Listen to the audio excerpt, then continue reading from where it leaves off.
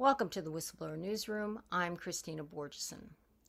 After attending 2 government committee meetings, an FDA Vaccines and Related Biological Products Advisory Committee meeting on COVID boosters, and an Advisory Committee on Immunization Practices meeting on monkeypox vaccines, physician and activist Dr. Meryl Nass is back with an update on what she calls the dirty vaccine wars. In this interview, she describes the various ways the U.S. government has been and continues to engage in activities tantamount to massive fraud, waste, and abuse. Engaging in fraud includes making false representations of facts, making false statements, or concealing information. Waste can include thoughtless or careless expenditure, mismanagement, or abuse of resources to the detriment or potential detriment of the U.S. government. Dr. Nass, who has successfully treated many COVID patients with hydroxychloroquine and ivermectin, and who exposed large-scale corruption in the suppression of chloroquine drugs for treating COVID, is currently fighting to regain her medical license, which was suspended not because she mistreated any patients or any patients complained about her, but for, quote, disseminating COVID misinformation, close quote, outside of her medical practice as a private citizen. Dr. Nass is an internist with special interest in vaccine-induced illnesses, chronic fatigue syndrome, Gulf War illness, fibromyalgia, and toxicology. She serves on the Children's Health Defense Scientific Advisory Board. The stated mission of the Children's Health Defense, a nonprofit, is to end childhood health epidemics by working aggressively to eliminate harmful exposures, hold those responsible accountable, and to establish safeguards to prevent future harm. Dr. Nass also writes a COVID newsletter that can be found on merylnass.substack.com. Welcome, Meryl. Hi, Christina. You attended a couple of very interesting meetings. One of them was the FDA Vaccines and Related Biological Products Advisory Committee meeting on COVID boosters. And then you attended another one, an Advisory Committee on Immunization Practices meeting on monkeypox before that. So could you talk about what you learned and what went on at those meetings? Let's start with the monkeypox meeting.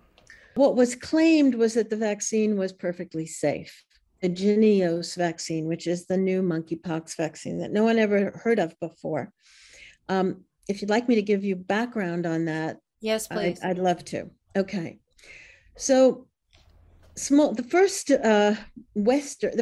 Western smallpox vaccine was developed in, I think, 1797 by Dr. Jenner.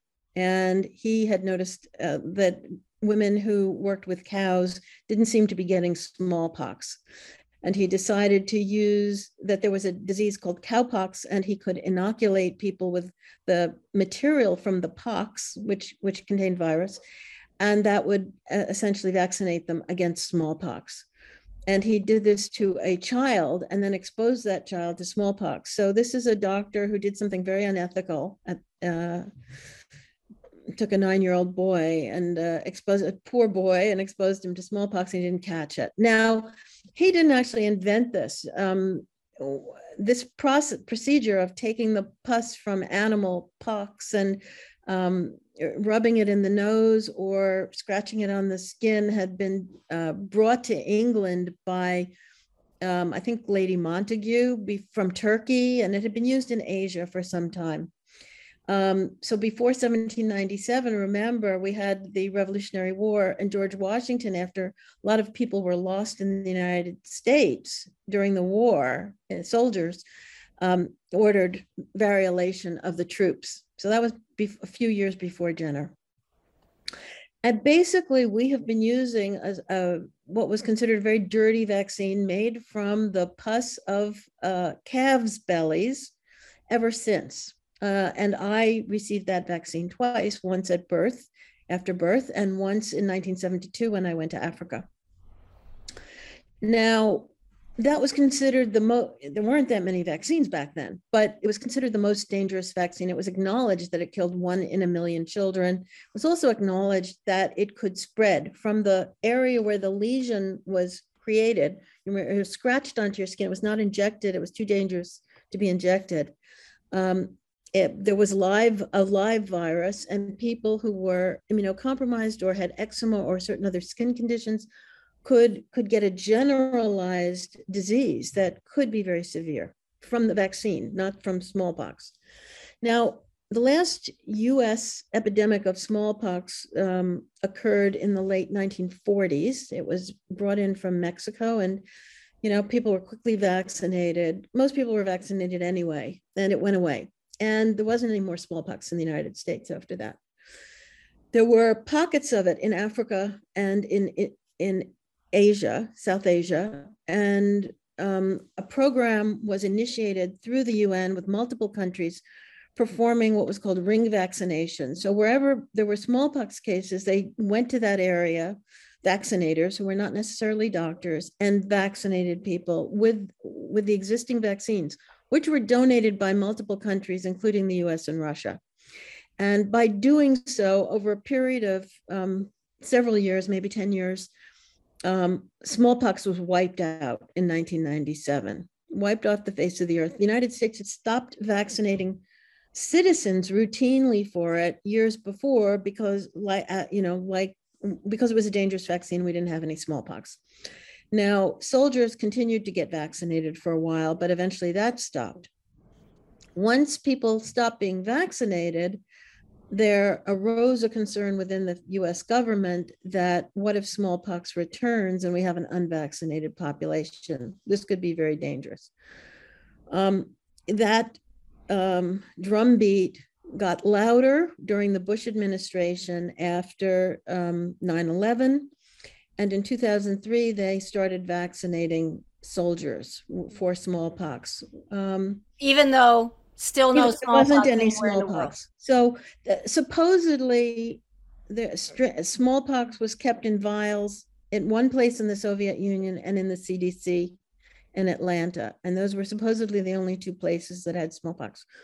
But if you can remember the smallpox blanket story, which is true, the British did give the Indians smallpox infected blankets and materials at Fort Pitt in the 1760s during the French and Indian War, because there's a letter discussing this that exists in the British Museum. It's possible that you can have dried pox that can, reanimate. So it's a concern, but there haven't been any more smallpox cases. Well, in 1958, this condition called monkeypox was apparently first discovered, first time in the world, in monkeys that had been brought to the United States for experiments. We use a tremendous number of monkeys from Asia and India and Africa, and we've used them for many. In fact, the polio vaccines, I believe, are still being made in monkey kidneys. They certainly were up until about 2000 in the United States. Remarkable to think about it, that vaccines could still be made from monkeys that have to be killed and their kidneys extracted. So anyway, the United States decided that we shouldn't run out of smallpox vaccine. But they also decided we should get rid of the old supply, even though the old supply was tested in 2003, after 9/11, when we were getting ready to have our Iraq War #2, and was found to be effective. In fact, it could be diluted to 20% of the original dose, and it was still working. So we had this old vaccine, but it was decided we should get a new vaccine that would be, hopefully, the plan was, safer. So instead of having this mix of viruses and other junk from the calves' bellies, which was called the New York Department of Health strain, one virus was selected from that mix and was grown. And that became a vaccine called ACAM 2000. And Tommy Thompson and the Bush administration said, we're going to have a dose for every American. So they contracted for 300 million doses. So this was a very good boondoggle for new companies that were springing up in the biodefense field at that time. And they got this huge contract, ACAM 2000. Now, it turned out, even though they had just selected one virus from the original mix, it wasn't actually any safer than the old virus. It caused quite a lot of myocarditis. And this is now acknowledged by the CDC. Believe it or not, one person in about 160 who got this vaccine could develop myocarditis if you actually looked for it. 1 in 160. That's a huge number. That's way more than anyone has claimed. That's at least 10 times more than the study with the most cases of myocarditis from COVID vaccines.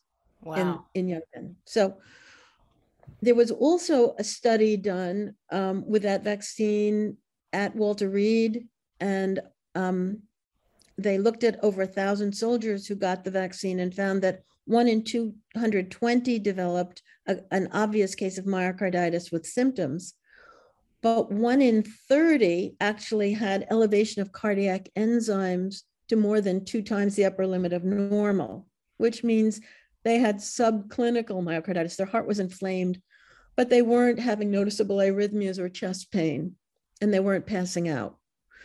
But 1 in 30. And that's the same rate that an earlier study from 40 years earlier had shown in Finland in soldiers when they were looking at them and looking at EKG changes. 1 in 30 were likely to be developing cardiac inflammation. Okay, so 2003 comes around and the Bush administration says, we want to vaccinate the country, ideally, for smallpox. I don't know what they knew then, because these studies, since they produced that vaccine, these studies have been published years later. Okay, so the CDC now will tell you that 1 in 150 something people gets myocarditis from ACAM 2000, but that's not what they said then. They decided to give this vaccine to the country, but they were going to do it in stages, and they were going to start with first responders, doctors, nurses, and military. How can they do that knowing that it has such a high adverse events rate? Well, we don't know what they knew then, because it's like today. They said, oh, we're going to war with Iraq, and Iraq could have smallpox, and they could use it on us. And so it's really important that we use this vaccine. And nobody, so I dug through the literature and found these numbers, but no ordinary doctor will tell you this information. They don't know it. It doesn't get into the medical journals. You have to really look for it to find it. They said, we're not going to use the old vaccine. We know the old vaccine was dangerous. We've got this new ACAM 2000 vaccine we're going to use. And we have a vaccine, which they didn't call Jynneos in those days. They called it Imvamune. And if you had eczema or if you had certain autoimmune conditions, we will give you the Jynneos, which is less dangerous. Okay. So for ordinary Americans, they bought about 300 million doses of the ACAM 2000, and they ordered about 20 million doses of what's now called Jynneos. And I don't even think either of these were licensed at the time, but I'm not sure. This is even before the days when emergency use authorizations existed in law. Okay. So this is 2003. So they start vaccinating doctors, nurses, and first responders in 2003. And they only get to 30 or 40,000, and everybody says no more, because there were so many heart attacks, myocarditis, heart failure, sudden deaths. And if you go back to those days, you can see that CDC was publishing articles in their journal, the MMWR, Morbidity and Mortality Weekly Review, talking about what was happening to people who got vaccinated, and they were studying it intently. And in a few months, the whole program fizzled out. So that's what happened in 2003. So these basically smallpox vaccines sat there. And I'm not sure if anything happened to them between 2003, 2004, and 2017. I just don't. Well, I do know something. The ACAM 2000 vaccine kept being sold. It had about 4 different owners because nobody liked it. You know, a company would take it on and they'd study it, and they'd sell it. So it had 4 owners, and the final owner is Emergent Biosolutions, the anthrax vaccine manufacturer, who bought it from Sanofi right immediately at the time that Robert Kadlec was nominated to be the Assistant Secretary of Health for Preparedness. And so that was in 2017 at the beginning of the Trump administration. And they did that because Kadlec then directed contracts to Emergent Biosolutions, incredible contracts for this smallpox vaccine. So he started buying loads of it. He gave them a contract for twice the number of doses that Sanofi had initially been contracted for, at twice the per dose price. Now, why would he do that? Well, he did that because he had both been a consultant and a partner to the founder and main shareholder of Emergent Biosolutions, Fouad El-Hibri. So presumably he was getting kickbacks. There are also questions about whether the CIA had something to do with both Kadlec and the company Emergent Biosolutions and Fouad El-Hibri. Now, Kadlec was involved in the anthrax business too, wasn't he? I mean, his name came up after the 9/11 follow-on anthrax attacks. Didn't his name come up in some way? He's been involved in a lot of these tabletop exercises, claiming that biodefense is something necessary. We have to spend money on it. So for at least 20 years, he's been doing that. And he was also a staffer for Senator Richard Burr, who's a senator who's big on biodefense and pharma. And so Kadlec supposedly wrote the law that created the ASPR position, the Assistant Secretary for Preparedness, and also apparently it's claimed wrote the law that created the National Strategic Stockpile, which is a $7 billion collection of drugs, vaccines, ventilators, masks, gowns, etc., to prepare us for bioterrorism and pandemics. And so once he became the assistant secretary, he then made efforts to move the National Strategic Stockpile, which cost about $1 billion a year to keep replenishing, to his office rather than being under the CDC where it had been before. And he was successful in that. And it was in that way he gained control over another $1 billion a year in spending. Wow. At that point, so in 2017, Emergent bought the ACAM 2000 vaccine. But the original company, which was another startup small company called Bavarian Nordic, had this other vaccine that was supposed to be safer, that was a 2-dose vaccine and supposedly did not replicate in your body like the ACAM 2000. It was called Imvimune, was the original brand name, and its generic name was MVA-BN, which stood for Modified Vaccinia. Vaccinia is the virus, Vaccinia Ankara-Bavarian Nordic. In 2017, the federal government gave that company a contract for $30-some billion, about $40 billion, to complete their facility for finishing. So when you make vaccine in bulk, and then you go through a process called fill and finish, in which you break it down and put it into vials. Okay. And so the federal government gave the company money to do that step. And then in 2019, January of 2019, the federal government gave them about $40 million for each of these contracts. And that was to conduct a phase 3 trial in humans to get the Jynneos, what then became Jynneos vaccine, licensed, the Bavarian Nordic, the safer so-called vaccine. So for some reason, and maybe it was because of Cadillac, these contracts, but this was not to Cadillac's favored company. This was to the competitor, Bavarian Nordic. After apparently the vaccine was sitting on ice, frozen for all these years, because they had a 2007 contract to create 20 million doses. Okay, so 20 million doses probably sat After in bulk. getting rid of how many After millions getting rid of the perfectly many good doses?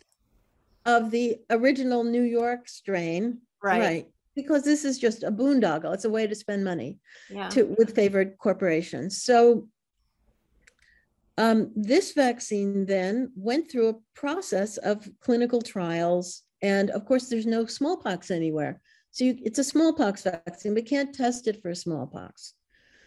So they said, well, what can we do? There's something called the animal rule, which says you can test it in animals, but only if you can show that the response in the animals is going to be equivalent to the response in humans. Well, they couldn't show that, but they tested it in animals anyway. What were they going to test it against? They tested it against monkeypox and rabbit pox. And they said, wow, Jynneos protects animals against monkeypox and rabbit pox. So it must be good. And FDA gave it a license. And when they tested it in humans, of course, they had to worry about myocarditis, because at this point, everybody knew about the incredibly high rate of myocarditis in its competitor, the ACAM 2000, that we had 300 million doses for. But what they did was they tested it sneakily, and FDA allowed them to do so.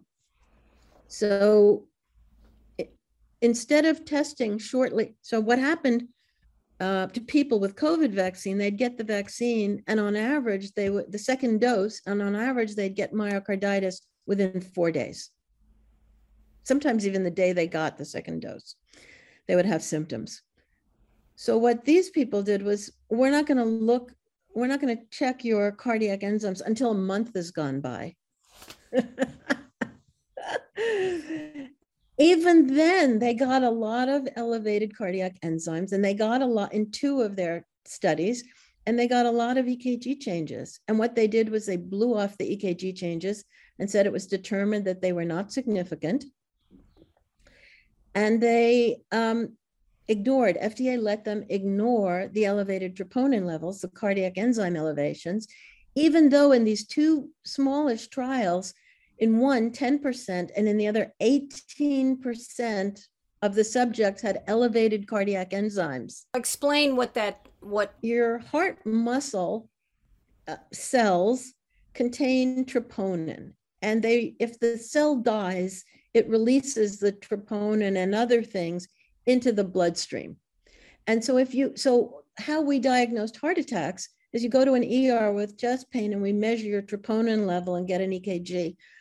And there's certain EKG abnormalities that are diagnostic, and an elevated troponin level. And we see the troponin goes up when you have a heart attack, and then goes down within about 2 days. Oh. And so you can track the extent of the heart attack that way. And with myocarditis, you've got cardiac inflammation. You also are killing muscle cells in the heart.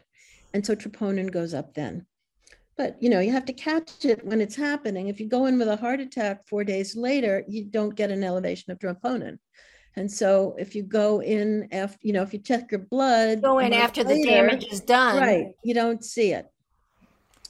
Wow. So FDA pulled a trick, just like they're doing now. And they pulled a trick and said, is that okay, not illegal to yes, it's a lot of what they're doing is illegal. Much of you're not allowed to use animal studies to claim a vaccine is efficacious unless you can show that there's some way to relate what happens in humans to what happens in animals. And they didn't bother doing that. So that's illegal, but it was done. It was done in 2019. The country's been getting more and more, especially these federal agencies, ignoring existing law. This whole aspect of making sure you don't test for the elevated troponin Right, levels until exactly. Well, after the events are over, knowing that, I mean, that's yes, unethical. right. It's not only is it unethical, if FDA were ethical, they would say that's ridiculous. You can't get away with that. Go back to the drawing board. But what FDA said is okay, and you don't have to follow these people up. They said, well, we'll find out whether there's myocarditis based on routine surveillance, which means they can go to their doctors and maybe they'll notify us, if there's myocarditis in the future. But the company was not told by FDA that they had to do follow-ups on these people and find out what happened to them, which is crazy. Okay, but that's what was done. So the vaccine set. So that was the Jynneos vaccine. Remember, in one little study, 10% had elevated cardiac enzymes. That's 1 in 10. And in the other study, 18%. That's 1 in 6. And FDA gave it a license, a full license, not an EUA, in September, October of 2019, right before the pandemic. So what did they know that we don't? And of course, because it was tested against monkeypox and not smallpox, they called it a monkeypox and smallpox vaccine. They didn't do that for ACAM 2000. I'm not sure why, but they did it for Jynneos. And so now they have this sudden onset of exploding monkeypox cases. And the CDC wants to use this stock of its Jynneos vaccine because it's never actually been able to test it before in humans to see if it works. So they want to know if it works. So they're scaring, the gay population and telling them, look, if you had an unprotected, Sexual intercourse, or you encounter, yeah. were with somebody who may have had monkeypox, or you think you might be at risk, if you live in an area if you live in New York City and you're a gay male, go out and get a monkeypox vaccine. Well, and now there are 10 regions, and even though the United States has only had about 400 cases, they have sent the vaccine out to multiple urban areas. And CDC was the only entity in the country that could do a monkeypox test and could only confirm a case. You couldn't get a case confirmed anywhere else. But now they've made whatever tests they have, we don't know how accurate it is, available to many labs throughout the country. So you can expect there's going to be a lot of monkeypox cases diagnosed. Now, let's talk about monkeypox. It was claimed that in Africa, in the West African strains, 1% died from monkeypox, and in the Congo strains, 10% died from monkeypox. This turns out to be a load of hogwash, at least as far as the current vaccine. We don't know, most of Africa does not, I've spent a lot of time in Africa, does not have good data on cases and outcomes. So what we've seen in this monkeypox is there are now over 5,000 cases diagnosed in the West, most in Europe, and also in Singapore and some other, Taiwan. And as far as we know, Where did all this monkeypox suddenly come from? Well, I will tell you that in a briefing that the WHO Secretariat gave to their Emergency Preparedness Committee last week, they acknowledged that they don't know where it came from. When they tried to find some of the original case zeros and figure out what their connection was to Africa or monkeys or whatever, they couldn't find one. What does that tell you? That is a red flag. You can't find where it came from. Well, maybe it came from somewhere strange. Maybe it was deliberately spread. Okay, but there's another red flag that it's not acting like monkeypox was a rare disease. Now, it was claimed that maybe it was getting less rare because Africans weren't getting vaccinated either for smallpox. But how many Africans had been vaccinated for smallpox originally? Probably not that many. So it's spreading very relatively easily, not that easily. It's not airborne spread.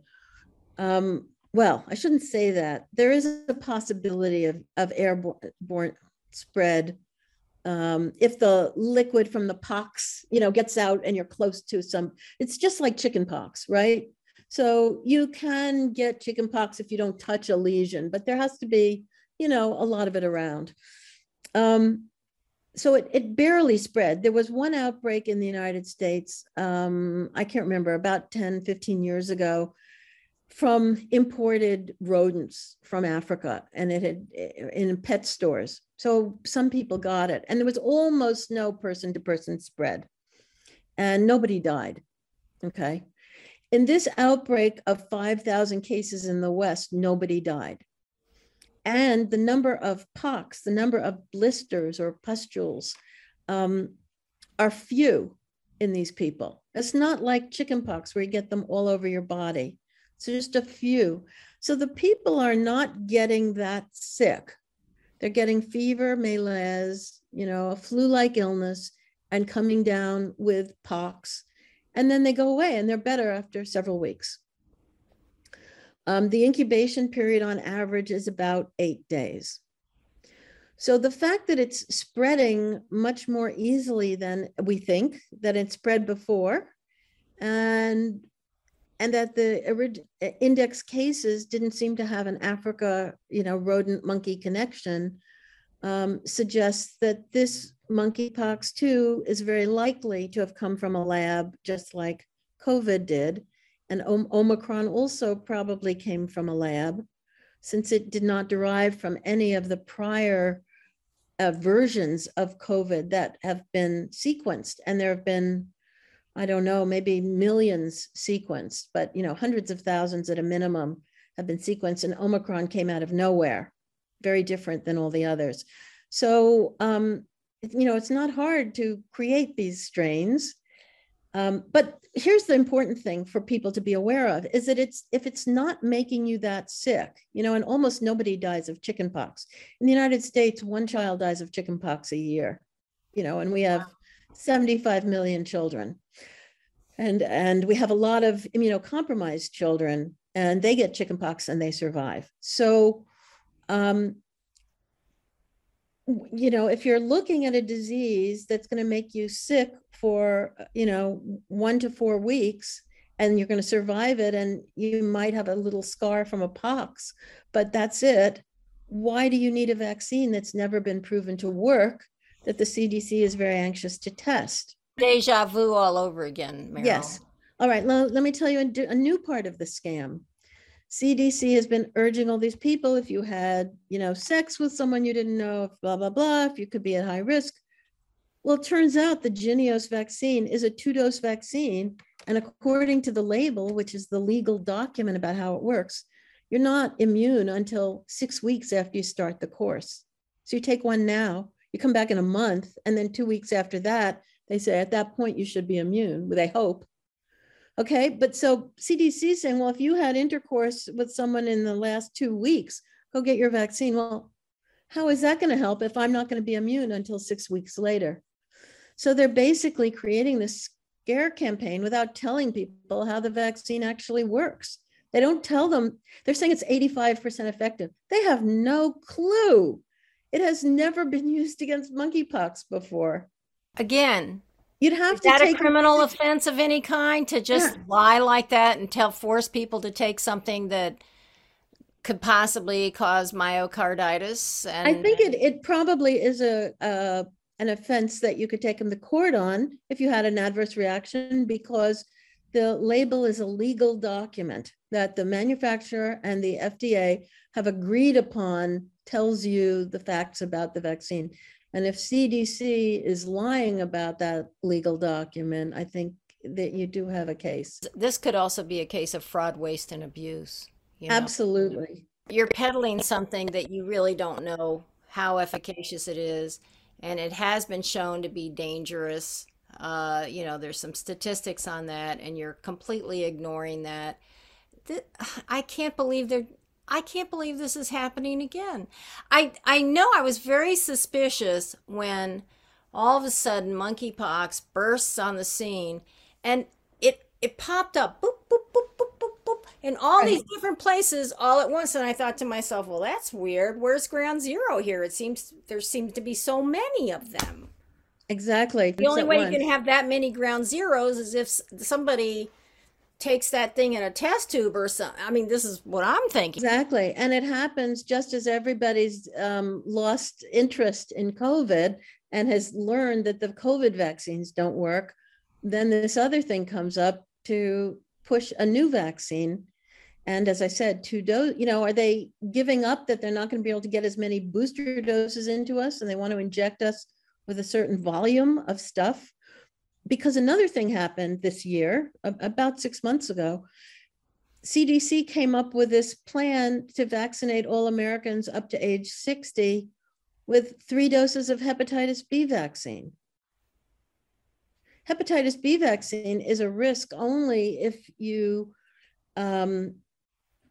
sexual transmission or use IV drugs, basically. Those are the risk factors for hepatitis B. There's no reason most Americans should be vaccinated for it. Medical professionals get vaccinated because of needle sticks. Right. So I've had many hepatitis B vaccines, but there is, I'm sure, no reason for you to get such a vaccine. Right. But CDC wanted to start a program for all of these Americans who hadn't had it before to get it. And now the monkeypox appears. So that's 5 doses of vaccine they're looking at promulgating. Since we're talking about vaccines, I've read a really scary statistic recently that some Chinese researchers have discovered that since 2017, autism is up 50% in children. Yes. So is that connected to vaccines? I do think a lot of autism is connected to vaccines, and that is the autism that appears not, in the first few months of life, but appears after a shot, and most commonly after the measles, the MMR or MMRV vaccine, which is usually given at about 12 to 15 months. And a child who had language, some up to 50 words, usually at that age they may have, and they lose their language and they stop making eye contact. Those children who regress after a few days after a shot or a week after a shot, those are the vaccine autism cases. Now, there are some kids who regress after a thimerosal containing vaccine. And so what the is thimerosal? Thimerosal is a compound that's made up half by weight of mercury. Oh. And so some vaccines contain that. It kills bacteria and viruses. Supposedly, it's used as a preservative in some vaccines. It's also used in, what's it called? If a woman is Rh negative and has an Rh positive baby. I've had this experience. So did I. And so you are given an injection of something to stop you making antibodies against the baby, which could kill future babies that you might have. And that material contains thimerosal. So you're getting, I think, a dose of 50 micrograms of mercury when you have that injection. Wow. And so what are the causes of autism? There are probably multiple, but certainly vaccines have a significant place, a role to play, and have not been acknowledged. And I guess that you can say the federal agencies, especially the CDC, have been covering up the autism epidemic that is related to vaccinations because they felt it would harm their vaccine program. And the CDC, CDC buys half the childhood vaccines used in the United States from manufacturers. They spend almost $5 billion a year on vaccine purchases, and they give them to all the children on Medicaid and children at Indian, hospitals on reservations and certain other programs. So if you don't have commercial insurance, the United States government will vaccinate your child for free, even though it supposedly costs several $1,000s to fully vaccinate a child now with the 70 or more doses. $2,200 apparently. $2,200, but that was in 2014. Oh. And so now it's 8 years later and everything's gone up a lot, and we've added some doses to that schedule. So since 2014. So I think we'd probably be looking at a minimum of 3,000 per child, probably more like 3,500. Isn't it time that we start doing studies on possible connections between autoimmune illnesses and this constant vaccination of kids? I mean, do kids really need all those vaccines? There have been a very few studies paid for privately of vaccinated versus unvaccinated children. And it certainly looks like autoimmune conditions, for instance, allergy, are much higher in the vaccinated children than the unvaccinated. The unvaccinated, allegedly, according to these trials, and there was a guy a professor at I think Jackson State University in Jackson, Mississippi, who published one of these studies. And what happens is they try to retract them. So his got retracted and then it got republished in another journal. But the federal agencies, and the industry do not want studies like this to be extant. They don't want them available and accessible for people to read. And the feds, none of the federal agencies pay for any of these studies. How many, vaccines does a child need? Well, we're vaccinating all our kids, or it's recommended, with 2 doses of a meningococcal vaccine, and they may add a new kind of meningococcal vaccine. We're vaccinating with the Men-A, which is a 4-strain vaccine, and they want to add possibly a meningococcal B. We're giving these kids 2 doses, and here in Maine, we might have, 1 case a year in kids, and the vaccine only works for a few years, if it works. There aren't enough cases to actually know what the efficacy is. I mean, when you have only less than 100 cases a year in the United States in children of this meningococcal disease, you can't tell whether the vaccine works. I don't even understand the measles vaccine because everybody gets the measles and gets over them. And your immune system doesn't this Has to give get your used to immune things. system a workout so that it'll be stronger and be able to handle viruses better? So I think that is true to an extent. It was said when I looked at the literature, and this is all pre-1955, basically, literature, before there were ICUs, before you're giving people IVs, at the drop of a hat. It was said that 1 in 4,000 children who got measles died. I don't know if that's true, but that was the highest death rate for any of the childhood diseases. So measles was the worst. And so it may be reasonable if you have a safe measles vaccine, it may be reasonable.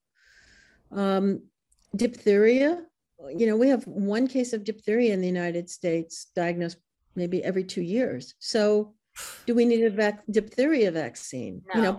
Probably not.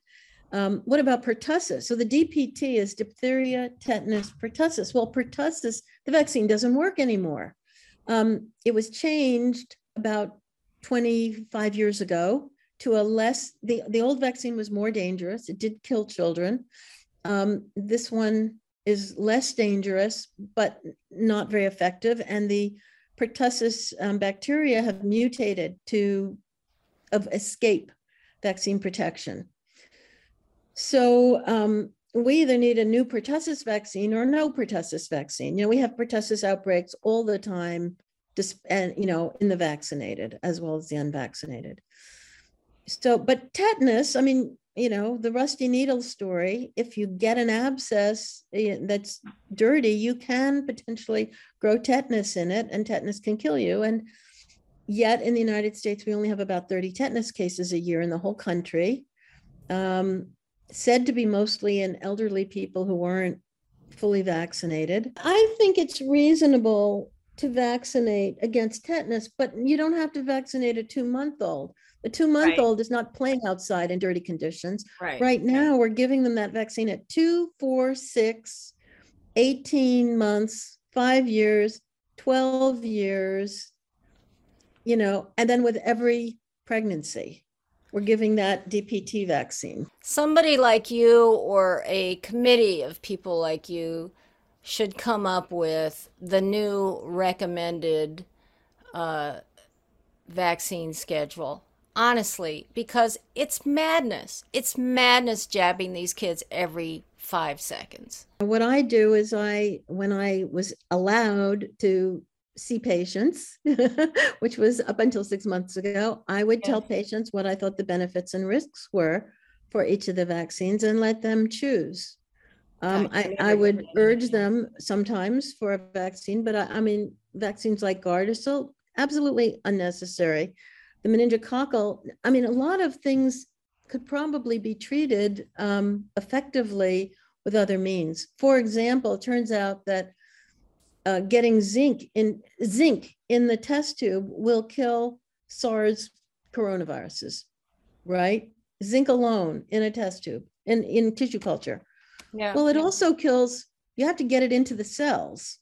You can't, have it in the bloodstream. It's got to get in. So you have to take something like hydroxychloroquine or a zinc ionophore to get adequate levels into the cell.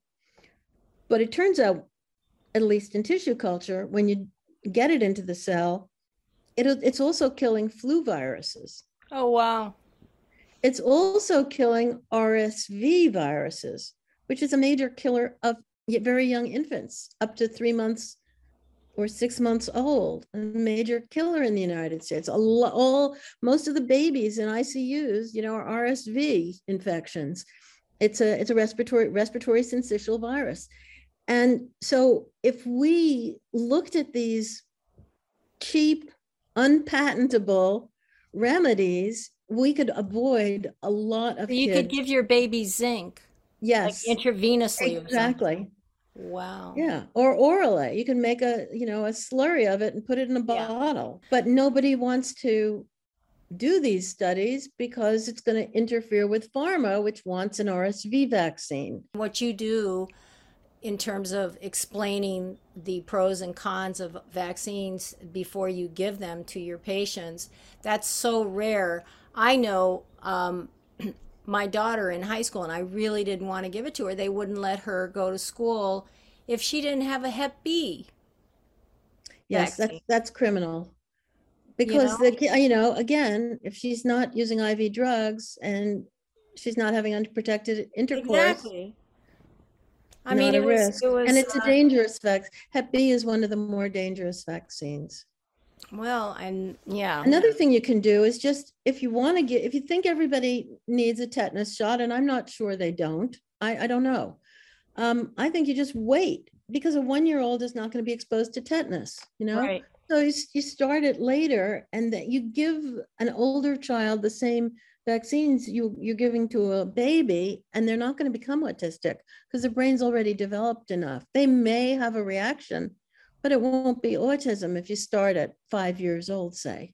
Right. The other thing about avoiding tetanus is, so if you have an abscess, you just have to clean off the abscess. You have to get rid of an abscess. You incise and you get rid of pus. Wherever there's pus, you cut. You put a needle in it. You squeeze it out. You clean it off. You can use an antibiotic ointment. There are so many things that can be done to prevent tetanus in a small child. I want to talk about this related biological products advisory committee meeting on the COVID boosters. You were talking about how people are getting fed up. I mean, clearly now this constant call for boosters has exposed the fact that these vaccines are not working. So could you talk about this meeting? I have to say, this was the worst meeting I've ever attended. I've probably attended at least 10 or 15 of these meetings over the years. And these are FDA convenes an expert panel, almost all MDs, maybe a few PhDs, a group that can be up to 20 people, and then presents data to them and asks them to consider certain questions. This is basically a requirement. The federal government requires its agencies to have, independent advisory committees. Now, I don't think the FDA most of the time cares about what these people say, and from what I've seen, and I don't So I think a lot of this is for show anyway. And FDA gets to appoint the members of its advisory panel. So it only appoints people that it knows, will give them the right answer. In this case, so there had been an earlier meeting, which I also attended. So you can watch them on Zoom now. On April 6th, where they talked about boosters, and FDA presented the panel saying, what kind of boosters should we make for the fall for COVID? And the panel was like, are you kidding me? You're asking us, you're the one with the data. You're not giving us data. You're telling us you don't have any data. And you're asking us to predict the future, what we should, we can't do that. And they said also during the April 6th meeting, you have not shown us correlates of protection. So you can't relate the animal experiments to a human efficacy. And you can't relate antibody levels to human efficacy because you don't have a correlation of protection between the antibody. So, for example, in Israel, in Sheba Hospital, they gave doctors and nurses the 4th dose, the second booster, and they measured their antibody levels. They went up 10 times. And then they measured the efficacy of the 4th booster over the next couple of months, and they found that Moderna had 12% efficacy and Pfizer had 30%. So even though the antibody levels went up, they were probably measuring the wrong antibody. Who knows? They didn't correlate to protection. And so FDA knows this, their advisory committee knows this. And so they come back. So in April, they said, well, okay, we'll try to figure something out and we'll bring you back in June and we'll discuss this again.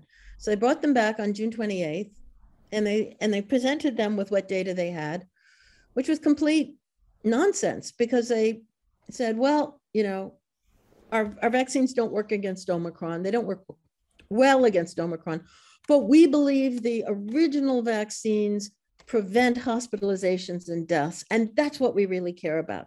And we know these vaccines work, the existing vaccines against the Wuhan strain, which, is gone, doesn't exist on the world anymore. But we know these vaccines work well to prevent hospitalizations and deaths. So that was their first, the first claim, and everybody accepted it. Nobody argued. Okay, I guess it does. Well, it doesn't. We know that now. But this is a claim that the federal government, since they've lost the argument that it's going to prevent cases and prevent transmission, they've been hanging on to this argument. Well, it doesn't do that, but it's preventing hospitalizations and deaths. Might have looked like that for another month or two, but for the last 3 months, it's been clear in a number of countries it doesn't do that either. Certainly the UK data are very clear. So then they said, well, since this vaccine works so well, we want to keep it in the vaccine. So we'll stick with the old strain, but we're going to add a new one. Well, the only thing we've tested is the Omicron BA1. And the companies presented some data about their BA1 vaccine, which was virtually all antibody data, none of it efficacy data. And they said, here's the BA1 data. Okay, so we know that the antibodies are not correlated to protection. And we know that BA1 is just about extinct also. What we've got now is Omicron BA4 and Omicron BA5. So show us some data for that. Well, we don't have any data for that. So FDA said, well, look, advisory committee, should we include an Omicron version in the new boosters for the fall? And the committee had to vote. And so they voted. I think it was 18-2. Yes. And 2 people, including Paul Offit, said no. Paul Offit was on the right side of the issue. Yeah. And so the next day, FDA said, okay, we're telling the manufacturers to make new vaccines with an Omicron 4 or 5 or both, and the original Wuhan strain. And we're going to use both. Who is going to take these boosters? Anybody who can be conned into it, apparently. Who is going to take it?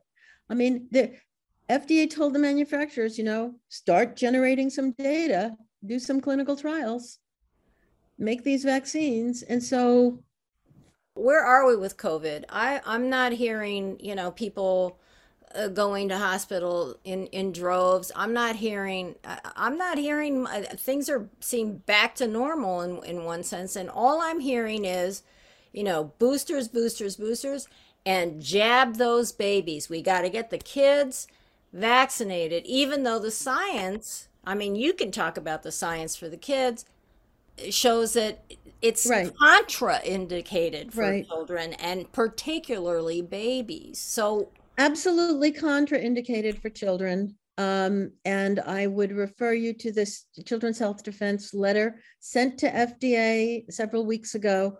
It shows not only is all the science, we cite a lot of science in that letter, and I helped write it, but we also show that FDA had published its own requirements for issuing an EUA for COVID vaccines. And FDA ignored all its own requirements in issuing the EUA for young children. They didn't meet any of the standards FDA had earlier established, and they just ignored it. So kids don't need it. In February, CDC said that 75% of children were already immune, had already been infected. And in April, they said, based on blood samples, 95% of adults either had immunity from vaccination or from having had COVID. So there's very few people, but if you got COVID before the Omicron version appeared in November, December, you only have very partial immunity to the Omicron versions because there are 35 to 50 new mutations in Omicron. I yeah, told but you it is came out of the nowhere. Omicron version It's deadly? much weaker. So if you look at the New York Times, which publishes daily the CDC data on cases, deaths, hospitalizations, and tests, you'll see that the cases are up a bit, hospitalizations are up, deaths are flat. Very few people are dying from COVID. In a good study done in children, they found that there are only, for every 1,000 cases of Omicron compared to Delta in children, only 15% as many needed to be in an ICU or on a ventilator. 15% with Omicron compared to Delta. So it's a generally mild disease, but it can be severe in some people. It definitely should be treated early so you don't get any complications later and you get over it quicker. It absolutely should be treated And with. there's still no word from CDC or FDA on early treatment protocols. No, there's bullshit. The government has purchased Paxlovid and Molnupiravir, given both of them EUAs, FDA, and they don't work. So with Paxlovid, there's a lot of rebound. You take it for 5 days and then the COVID comes back. That just happened to Tony Fauci last week. It happened to David Ho, who is a very famous AIDS researcher who designed the current protocols for AIDS patients. He's in New York. He got a rebound after Paxlovid. It doesn't work. And the molnupiravir causes mutations, which could be mutations in the virus, could give you new variants, and can potentially cause mutations in the humans as well because of the way it works. So the government has spent billions of dollars on these so-called early treatment drugs, and neither one works or should be used. Neither one is very safe either. Molnupiravir is less safe, but President Biden mentioned them in his State of the Union address and promised that Americans could go into a drugstore, get a test, and walk out with a bottle of these meds. Oh. And so they're still pushing them, and the United States government is setting up little clinics, pop-up clinics, presumably manned by a nurse practitioner or somebody. You go in there and get a test and you walk out with a prescription or a bottle. So they're still trying to use these bad drugs and withhold the ivermectin, the hydroxychloroquine, and vitamin D and zinc, which actually work. Tell me about your case, Meryl. Are you able to talk about what's going on with that and whether you're any closer? We're still at the beginning. I mean, my attorney had a status conference with a judge this morning. I haven't heard what happened, but that's just to set up when do we go to trial.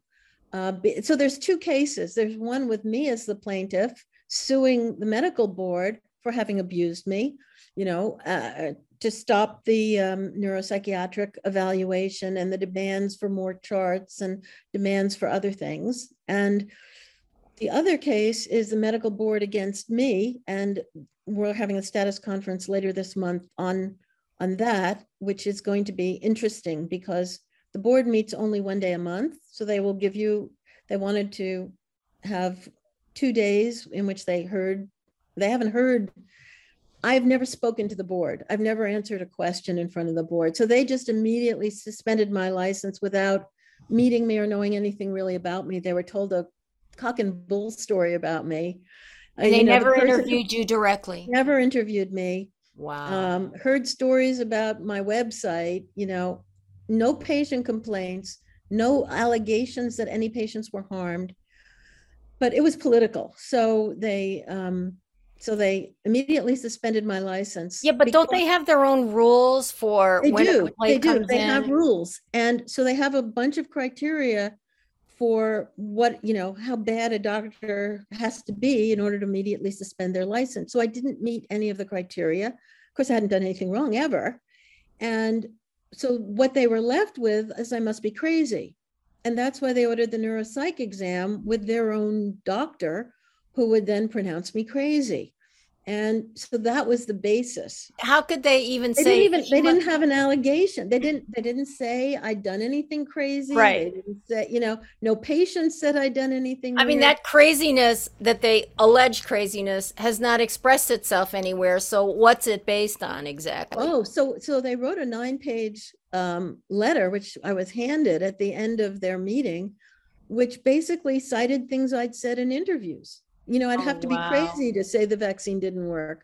I'd have to be crazy to say masks don't work. It was that sort of thing. I've never had a malpractice case. I had one board complaint, and then the patient who complained apologized to me because they didn't understand why I was treating them that way. So, there's nothing for them to go on. But they were told, it was a political thing because they had to make the psychiatric allegation in order to do the immediate suspension, and that enabled them to get national publicity the next day. I mean, there was a publicist.